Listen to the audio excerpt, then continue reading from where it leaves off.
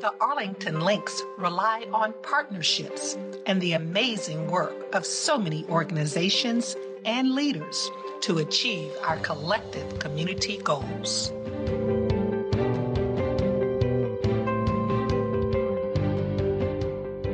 I hold dear the bonds of friendship. We are friends, transforming communities through service. The Links implement transformative programs that address the most critical needs of underserved communities.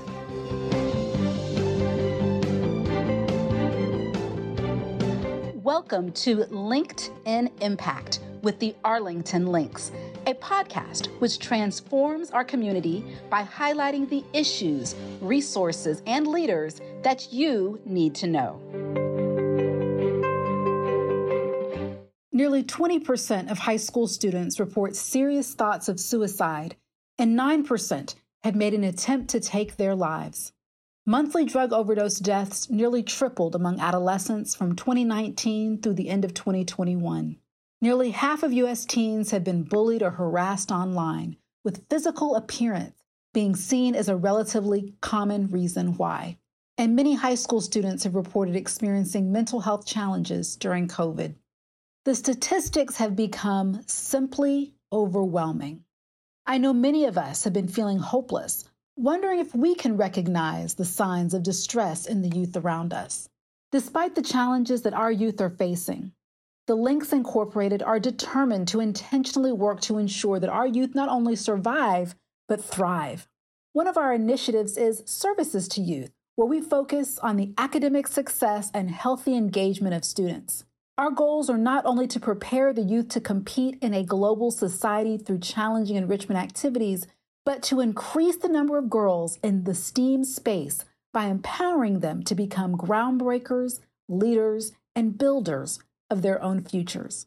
In this episode, we hear from Karen Johnson, Program Chair for the Arlington, Virginia chapter of the Links Incorporated, who talks about why our career readiness and college preparation programs are so important.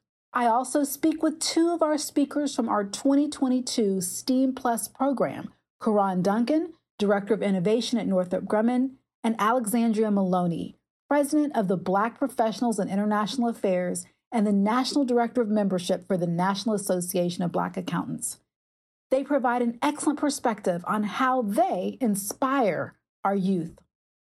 We hope that at the end of this conversation, you are inspired to work with us to ensure our youth succeed. Enjoy the conversation. So Karen, why is it so important for the Links to focus on STEAM Plus, paving pathways to college and career readiness? Well, the pathway to a diverse, equitable, and inclusive community begins with an equitable education. And as we worked with our middle school girls in a Lego robotics preparation, we learned that there's a lack of academic enrichment for our children. You know, what are the ways that the Links help students get to college and for career readiness in general? So with that experience, we kind of really engaged with the public schools in that area. We had a partnership agreement with the Arlington County Public Schools as well as Alexandria City Public Schools. And we did that to ensure that we have a dialogue and an opportunity to engage with the children, even as early as elementary school, because that's the foundation, right? You have to ensure that the foundation is laid so that you can have success and that the children could be well prepared as high school students and then enter into college and career readiness. A way that we ensure that is by engagement in a reading program with our elementary school children, and as well as I said, the Lego robotics program in middle school, as well as we established the very first NSBE Junior, National Society of Black Engineers Junior program in Arlington County. So we are very proud of our Drew Dragons as they engage and enter a very fantastic time for their development. Excellent. You know, I'm really excited about the NSBE Junior program. I ended up being a political science major, but I initially was an engineering major and was involved with NSBE in college. So I'm really glad to see this. This is great. That's awesome to know. Yes, I should add to that, a signature way that we assist our children in succeeding in college is that we actually fund scholarships for them, ranging from $1,000 to $5,000, not just one time an award, but it's an award that goes with them throughout their college matriculation. So we do that for 4 years to continue to support them financially, as well as we dialogue with them throughout their matriculation to offer support and engagement where we can and point them to other college resources that we may be aware of that are traditionally available at any college campus, which they may not be aware of. So that's a signature way that we kind of propel them forward after establishing a foundation and helping to shore up that foundation so they enjoy as much success as possible. I did want to say also that the STEAM Plus program that we have is a multi-session program where we do include college readiness and a peer-to-peer type of discussion with recent college students, current college students, or recent college graduates. And we also provide information on financial aid. So those are pathways that we lay forward for them. I think that's really important. And I think as we all know, and we see the studies and we see anecdotally that scholarships are great, the money is great, but there are so many other factors that affect you when you walk on a college campus or, start that stage of your education. And it's really great to know that the links try to provide almost in the college, looking at it in the college and career perspective, like wraparound services for that population. So that's excellent. Indeed. Yes. So I want you to imagine that it's the year 2028 and we have significantly increased the rates of students who are ready for college and then go on to excel in their careers. If we were in 2028 and then you were able to look back, what would you say would be the ways that we were successful? What would that look like? What types of resources would have been available in the next 5 years? How would community partners have come together? What roles would parents and teachers have played in getting us to that successful mark? I think that last note is really very critical, the parent and teacher engagement. And what we are learning is that we're trying to bridge gaps in that, right? We're trying to increase that dialogue so that everyone will have the tools that are needed to better support children as they grow and as they learn. So one thing that looking back, you would see is more engagement within the teachers and school administrators to really recognize some of the biases that may be embedded within themselves and within the institution. What we found as an organization called Arlington Black Families. And what they had funded a report, and it was discovered that a lot of children Black children are not being identified in their talented and gifted program. And without that identification, you don't receive entree to the other opportunities that are dependent upon that classification, right? And it's out of proportion, right? So you have 28% of white children in the school population comprising 62% of the TAG program in Alexandria City. In Arlington, you have 33% of white students identified as gifted, but only 15% of Black students. So why is that? That's like numerically unacceptable. It doesn't align appropriately with what you would expect in typical statistics, right? So we would like for some real introspection to occur. And I think that's what we're doing by bringing these things up that they may not be aware of, or supporting those organizations like Black Parents of Arlington who have done the report, and to give them light and help them to, change the course on the baseline level. And then we want the parents to be engaged so they are aware of the various programs. Do they even know that there's a talented and gifted program available? Do they know they should dialogue with the teacher? Bring it up with the teacher so that the teacher knows that you are aware, you're interested. These are the skill sets that you've identified in your children, such that they can become aware and that they can look for those things or, tease those things out, create opportunities to showcase in that child what the child has to bring to bear, right? So we hope those types of things would show and change the landscape to help propel the children to their best. For the community engagement, we try to engage with other community partners that share a similar mission. We also hope to see corporate citizens step forth and improve the opportunities that lay at the feet of these children, and to help the schools. I mean, they can support the schools as well. The schools are underfunded, they are understaffed. So to the extent that any of us can lift them up and support them as they go forward, that will change the landscape as well. So you have a variety of inputs, right, that can help shape the outcome for children in Arlington and Alexandria and really across the nation as we go forward. Well, Karen, thank you so much for joining us today. And to anyone out there who is listening, parents, teachers, potential members of the business community, we are definitely interested in partnering on ways we can do better for our children. Definitely. Thank you so much for the opportunity to talk today.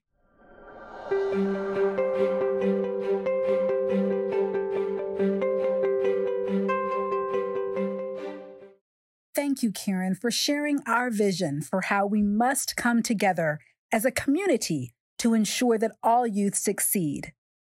I now have with me Karan Duncan, Director of Innovation at Northrop Grumman, and Alexandria Maloney, President of the Black Professionals in International Affairs and the National Director of Membership for the National Association of Black Accountants. So, Karan, talk to us about your own particular career path. Sure. Yeah. So a little bit about me. So I was born in Trinidad and Tobago in the Caribbean and came to the United States when I was 11. And I've always had, I would say, a keen interest in science and technology and just everything related to just technology, right? That was always my passion. So as I got older and I got more interested in going to college, I went to Morgan State University as an electrical and computer engineer. Once I graduated, I started to look for opportunities, and I found one at Northrop Grumman where I started my career. And I've been there ever since, going on over 22 years now at Northrop Grumman. So long career, but I've had an amazing opportunity to do so many things, whether it's developing technology from scratch, from really paper designs, just ideas, and actually bringing it to reality, to supporting numerous programs and various types of technologies to support our customer, which is the United States and our allies. But over time, I've had to learn new skills, grow in terms of my knowledge and expertise. And one of the key things I've had throughout that process is a lot of folks who have been able to help me. So lots of mentors, lots of sponsors, people who have really taken the time to pour into me and help me throughout my career. So very important. And the Arlington Links really, with our youth work and our scholarships, one thing we like to do is not only provide scholarships, but also provide an opportunity to mentor and still help those students. So that's really important. And I'm glad to hear you say that. So Alexandria, talk to us a little about your own career path. Sure. Well, firstly, thank you so much for having me on. My name's Alexandria Maloney, and my career path started way back in high school. So my first exposure to anything international and foreign affairs came from my high school French teacher, Ms. Rosa Shamdani, my senior year. And in that class, she exposed us to not only the French language, but the culture, the art, the lifestyle, living overseas and studying abroad. And so that's where I got my first real exposure and interest to wanting to pursue my academic journey overseas. So started that path and finished with my BA in International Affairs from a private American university in Rome, Italy called John Cabot University. Shout out to John Cabot. A wonderful experience. My eyes were open to the world. I was in an international school learning about different foreign affairs related topics and the current events from other students who were very passionate about it. And so while I was at JCU, I was learning about different international and foreign affairs career options. So whether that was as a diplomat or an ambassador or an international businesswoman, and me being the rambunctious woman that I am, I wanted to do all the things, Krista, as a college student, but really honed in on the foreign service track. And I mentioned that in particular because it's important to share with our young people that sometimes the plan doesn't go as originally planned, right? And so I had taken the foreign service exam. If you would have asked me my senior year, I would have said, I start my foreign service training in the fall, like had it all worked out, but life had another path for me. And so I didn't pass the foreign service exam. I was pretty discouraged, but I knew that I had a passion for foreign affairs and that I wanted to keep moving forward and continue to build myself as a professional, right? And so I returned from the States. I did an internship with the U.S. Department of State, and then continued with my first master's program at Morgan State University, doing my MA in international studies. And then from there, had the realization that I knew that I still wanted to go the government and public sector route, and continued on with my master's in public administration from Cornell University.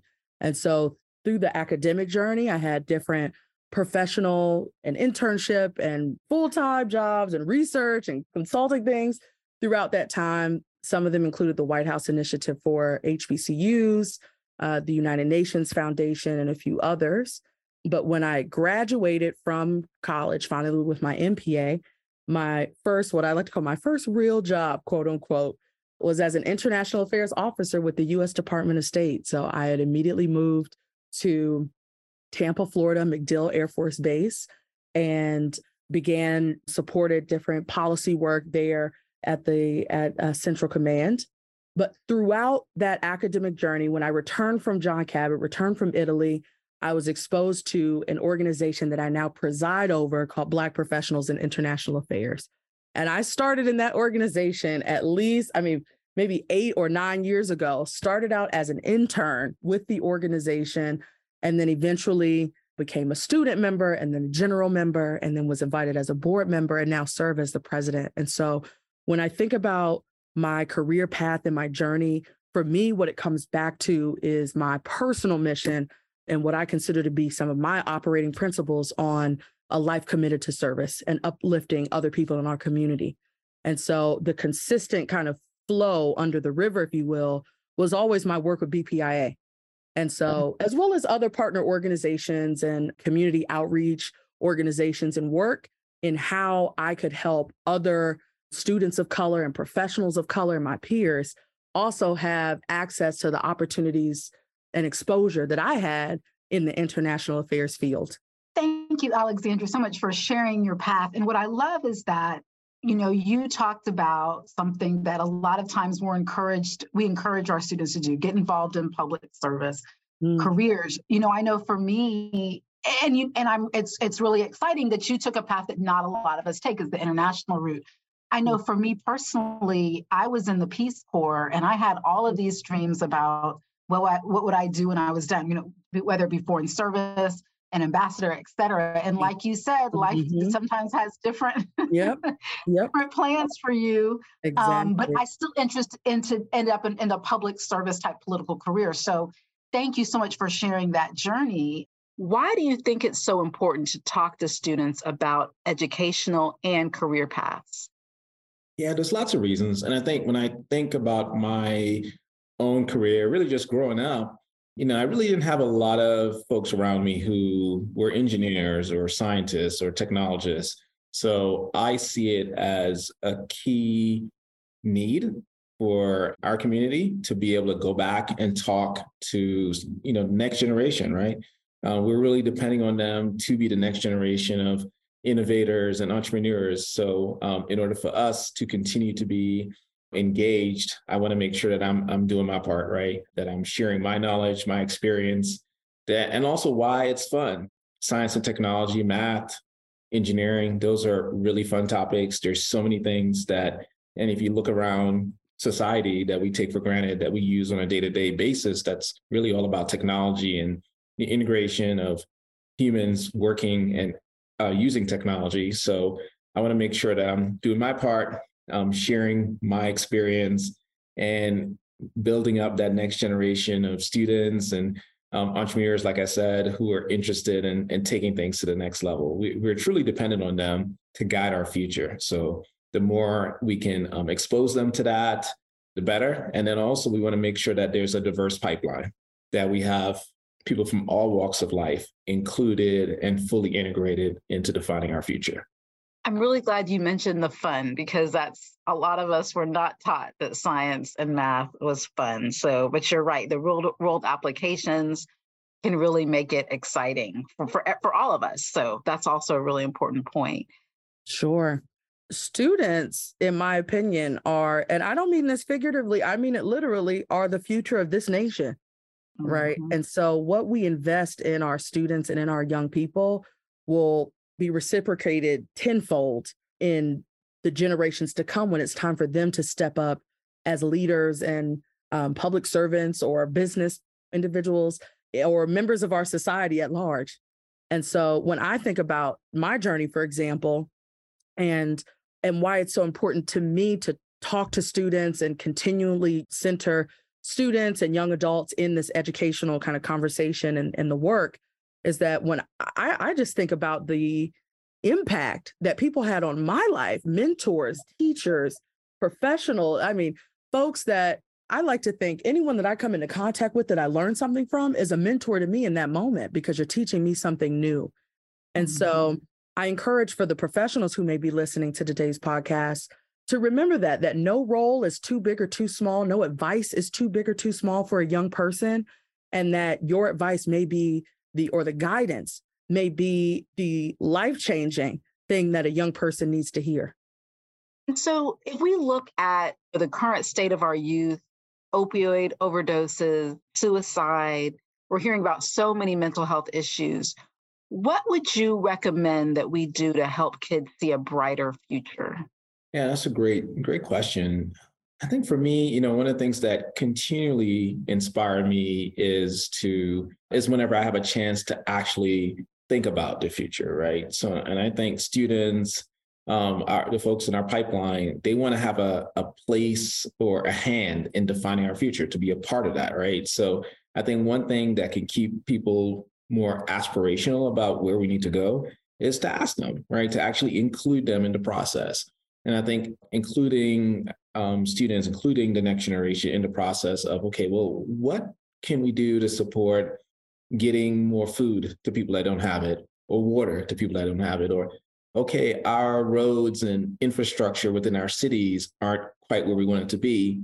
What would you do if you had the opportunity to do something, right? So I think involving the youth in helping to define the future, helping to develop, architect the future, I think is one way to keep things aspirational. When I was growing up, the things that inspired me was science fiction, where I had a chance to see, fictional representations of, what the future could be. But now as an engineer and technologist, I actually get a chance to do that, right? Which is remarkable. And I still get excited about that. And I'm still awed at the fact that I get a chance to do that. So I think giving them a chance to actually be a part of it, to help define it, help develop it, and help actually cultivate what that looks like, I think is one way to keep things more aspirational. So to go past the challenges of today, but more thinking about the possibilities of what's to come. This is such a timely question, and for some reason has some levels of stigma or taboo. And I think it's so important that we do talk about these things and that we educate ourselves as adults and as parents, or as teachers and educators or leaders in this space, about understanding what these signs are, knowing how and when to reach out, but really taking kind of an empathetic posture and a compassionate posture when speaking to people and really listening to what they're saying. Sometimes folks, the challenge is that they may not feel heard. They may not feel that the resources are there to fulfill these dreams. And I think a big step of that is listening to folks, meeting folks, especially our young people, meeting them where they are, channeling and practicing our patience in our interactions with young folks. And another encouraging piece that I'd like to give is allowing our young folks to experience life, to learn from mistakes. Sometimes it's easy to put an expectation on a young person that there should be all this maturity and decision-making. But in reality, that's a part of the growth process, is making mistakes and learning from them and allowing young folks to explore new things and step outside of their comfort zone in new ways. And let's just face it. There was a recent article by Liam Knox on the Inside Higher Education, an article on Black student attainment. It is really challenging for our young people. Not only are they dealing with the pressures of society, the peer pressure, the pressure to have to look and act a certain way from what they're seeing on social media, but also the unspoken reality sometimes of implicit or overt discrimination or other things that they are also facing and processing. There's an excellent book called Why Do All the Black Kids Sit at the Lunch Table? One of my favorite books, and it talks about the importance of these communities, community structures and opportunities for students of a particular ethnic group to be able to come together in a means to be able to process and understand what is happening to them, or that's happening around them or their experiences. So also, that includes at the micro, everyday level, as well as processing these larger, bigger current events that are also affecting the climate and the environment that they have to live, operate, and work in. It affects us. It affects me as a professional. These things that I just mentioned, why wouldn't it affect our young people? And so that's the reflection that I have on that question. There are so many people that are probably listening to this and thinking, I have so much going on in my life. I may have these skills, may have acquired knowledge over my career, but I just don't have the time. What would you say to someone who is on the fence about why it's so rewarding for you to connect with students? Hey, I don't think it takes too much time, actually. So I think that whatever time you can give is important to give. So you just never know who you're going to touch, what person is going to be able to kind of learn from your own experience. And maybe you're that one person that they connect with, and that helps them now transform what their thoughts of the future would be, right? So for me, I have some examples, like tangible examples, where I met one person one time in my life and they inspired me, and it changed the trajectory of where I was considering. Like I have a school teacher back when I was in high school who said, hey, you may want to try engineering. Just that one conversation I had with her. And that was enough for me to say, yeah, let me try engineering, right? So you just never know what you would say or do could really help someone or change or transform the course of their lives. So whatever time you can give, please give it. It can definitely make an impact. Thank you, Karan and Alexandria, for joining us today. Sure. Thank you for having me, Krista. No problem. Thank you so much. Appreciate the time. What an amazing conversation. Karan and Alexandria are two professionals who've made it a priority to give back to our youth. Our youth are faced with so many challenges today, and programs like the Links Incorporated's STEAM College and Career Readiness programs are exactly what we need to help our youth strive for something more out of life. We hope that you feel inspired to think about how you can support our students and ensure they are on the right track. For more information on the Arlington Links, please visit www.arlingtonlinksinc.org or visit us on social media at Arlington Links.